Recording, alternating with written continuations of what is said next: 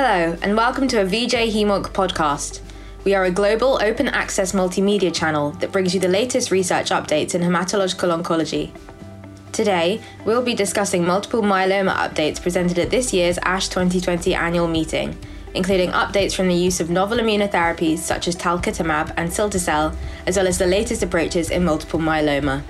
First up, Niels van der Donk of VU University Medical Center in Amsterdam explains the finding of an investigation into the determinants of response to talquetamab, a novel bispecific antibody in multiple myeloma. This agent that you mentioned is now also called talquetamab. So it's a GPRC5D targeting bispecific antibody. So it brings T cells to the myeloma cells. And at this ASH meeting, there was a preclinical presentation from our laboratory. The abstract was presented by Christy Verkleij, and she showed in her presentation that talquetamab is very effective in killing myeloma cells from patients with a dose-dependent lysis of the tumor cells. And in this study, we were interested to identify determinants of response, because when you know the determinants of response, you may be able to increase the efficacy by making rational combination strategies. So what we found was that patients whose tumor cells had higher GPRC5D expression had a better response ex vivo in the lab to talquetamab. We also found that a higher effector to target ratio was predictive of response in our ex vivo system. And we found as an important predictor of response that Tregs, regulatory T cells, so immune suppressor cells, were able to impair talquetamab-induced myeloma cell lysis. So we found several predictors of response, which may allow us to make more rational combinations. And one of these rational combinations is the combination with daratumumab, because daratumumab is able to eradicate CD38 positive Tregs, the most suppressive Treg subset. And indeed, in our lab, we find that daratumumab is able to boost the activity of talquetamab. And we already published in Clinical Cancer Research a couple of months ago that daratumumab is also able to synergize with a BCMA, redirecting a BCMA-specific bispecific antibody. And we tested teclistamab, also a Janssen compound. Also, because the effector target ratio is predictive of response, it should be interesting to test whether prior induction therapy or reinduction therapy, whereby the tumor load is reduced, T cells increase, is able to further improve the clinical activity of talquetamab. Interestingly, at this ASH meeting, there was also a clinical oral abstract on talquetamab, which was presented by Dr. Chari, and he showed high efficacy of talquetamab in patients that were extensively pretreated, even those with triple-class refractory disease, and talquetamab had in this study a manageable toxicity profile. Most patients had some sort of CRS, cytokine release syndrome, in the first 1 or 2 infusions, but this was almost always grade 1 or grade 2, and this cytokine release syndrome could be adequately managed by either steroids or tocilizumab. And grade 3 was only seen in 1 or 2 patients. Infections were also relatively low in terms of frequency, which is important in such a heavily pretreated population, and some patients experienced skin reactions. But overall, I think talquetamab is a new bispecific antibody which will be evaluated in earlier phases of multiple myeloma because of its high efficacy and favorable toxicity profile. So together with the BCMA bispecifics, GPRC5D targeting will be a new effective way of eradicating myeloma cells. Secondly, Yi Lin of Mayo Clinic provides an update on CARTITUDE-1, a study in relapsed refractory multiple myeloma evaluating cilta-cel, a BCMA-targeted CAR T-cell therapy. Cilta-cel is a different autologous BCMA CAR T therapy that is also now being tested in pivotal trial CARTITUDE-1. So this particular CAR construct uses two antibody domain that's targeting BCMA as opposed to one from some of the other CAR T constructs. Similarly, a 4-1BB co-stimulatory construct. So Dr. Maduri is presenting the results of the CARTITUDE-1 at ASH this year. So she'll be presenting outcomes on 97 patients treated on both phase 1B and phase 2 portion of the CARTITUDE-1 study. What we're seeing here, again, it's a very exciting outcome for CAR T in this space.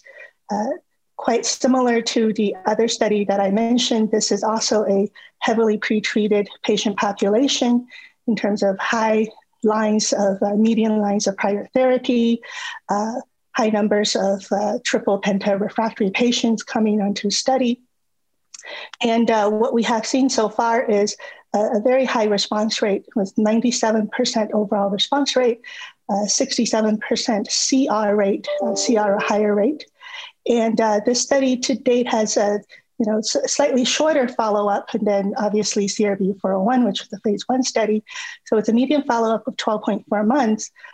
We have not seen the median PFS or OS being reached. And the 12 months PFS rate is quite high at 77%. The 12 months overall survival rate is at 89%. So I will be presenting a poster specifically on the cytokine release syndrome on this study. And what's also encouraging for this CAR T in the myeloma space is that we're also not seeing very high incidence of the more severe CRS. So on this study, close to 95% had any grade CRS, so it could be just fever, but the grade 3 or higher CRS is quite low at only 5%. What's also interesting is that the onset of CRS with this particular CAR T is more delayed. The median time to onset is 7 days, with close to 90% of these patients having onset on day 4 or later. The CRS generally resolved within 14 days or so. And because the high or the more severe CRS incidence is so low, we're not seeing a correlation between baseline levels of CRP or ferritin, which are often clinical tests that are readily available for bedside monitoring. We're not seeing a correlation of these two particular labs, either at baseline or at peak levels post-CAR T infusion, no association with severity of CRS. What we are seeing is that the cytokines that would be commonly associated with CRS, such as IL-6, interferon gamma, IL-10, TNF-alpha, and so on, that these the peak levels of these cytokines do associate with the more severe CRS or CRS that's requiring more management, such as the use of tocilizumab and steroids.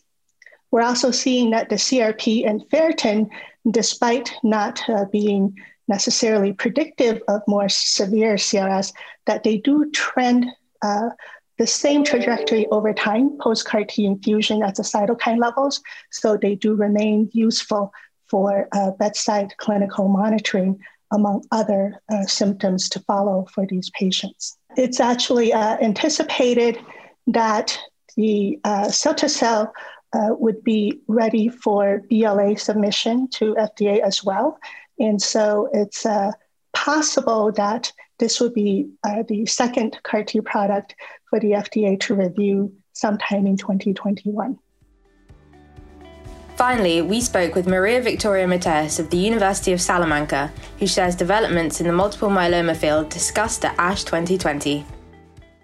ASH 2020 in myeloma will focus very much on the cell therapy. And it will be very important to see how BCMA-targeted therapy result in more mature results coming from CAR T cells targeting BCMA like BB2121, BB2121-7, or Filtafel, the CARTITUDE-1 study. Important for me is to see how the BB2121 published 1 year ago in New England Journal of Medicine will be updated with a median overall survival of approximately 3 years, indicating that this BCMA-targeted therapy through CAR-Ts is definitely going to cover the unmet medical need at late advanced stage of the disease. The updates we will have from CARTITUDE as well as CARMA study will be relevant, but important to see new molecules, new targets, because we will have a GPRC5D with talquetamab, but we will have novel targets like FRH5 through another bispecific monoclonal antibody, and also more mature results with bispecific monoclonal antibodies also targeting BCMA, like teclistamab, may be the clinical trial with the largest number of patients included receiving BCMA-targeted therapy through bispecific monoclonal antibodies. I think that the situation is exciting because all these data, I think that will help us to consolidate definitely the role of BCMA-targeted therapy, maybe today at late advanced stage of the disease in patients already exposed to PI, IMiDs, anti-CD38 monoclonal antibodies. But at the same time, I think that the optimal location will be in earlier lines of therapy, and many clinical trials are ongoing evaluating the role of cell therapy in patients relapsing after 1-3 prior lines of therapy, and even in some subgroup of patients in the first line of therapy, in a specific subgroup of patients representing high unmet medical needs because of the presence of high-risk features or sometimes early relapses after the first line of therapy. So I think that the cell therapy is promising. I would say that the BCMA landscape is quite crowded, but definitely new targets are appearing, as well as new modalities that will help us to manage these patients. And we will have the opportunity to see, for example, allo-CAR-Ts, what definitely will optimize the management of patients with multiple myeloma, avoiding the time we need in order to manufacture the T lymphocytes after the lymphoapheresis and between the lymphodepletion. So cell therapy will be definitely something that we will utilize more and more in the near future. We hope you enjoyed today's podcast. Follow us on Twitter at VJHemonc and share your thoughts on the topics discussed with us today. Visit vjhemonc.com for the latest updates from the experts themselves, as well as exclusive multiple myeloma coverage. Don't forget to subscribe to VJ Hemonc podcasts, which are available on Spotify, Apple, and Podbean.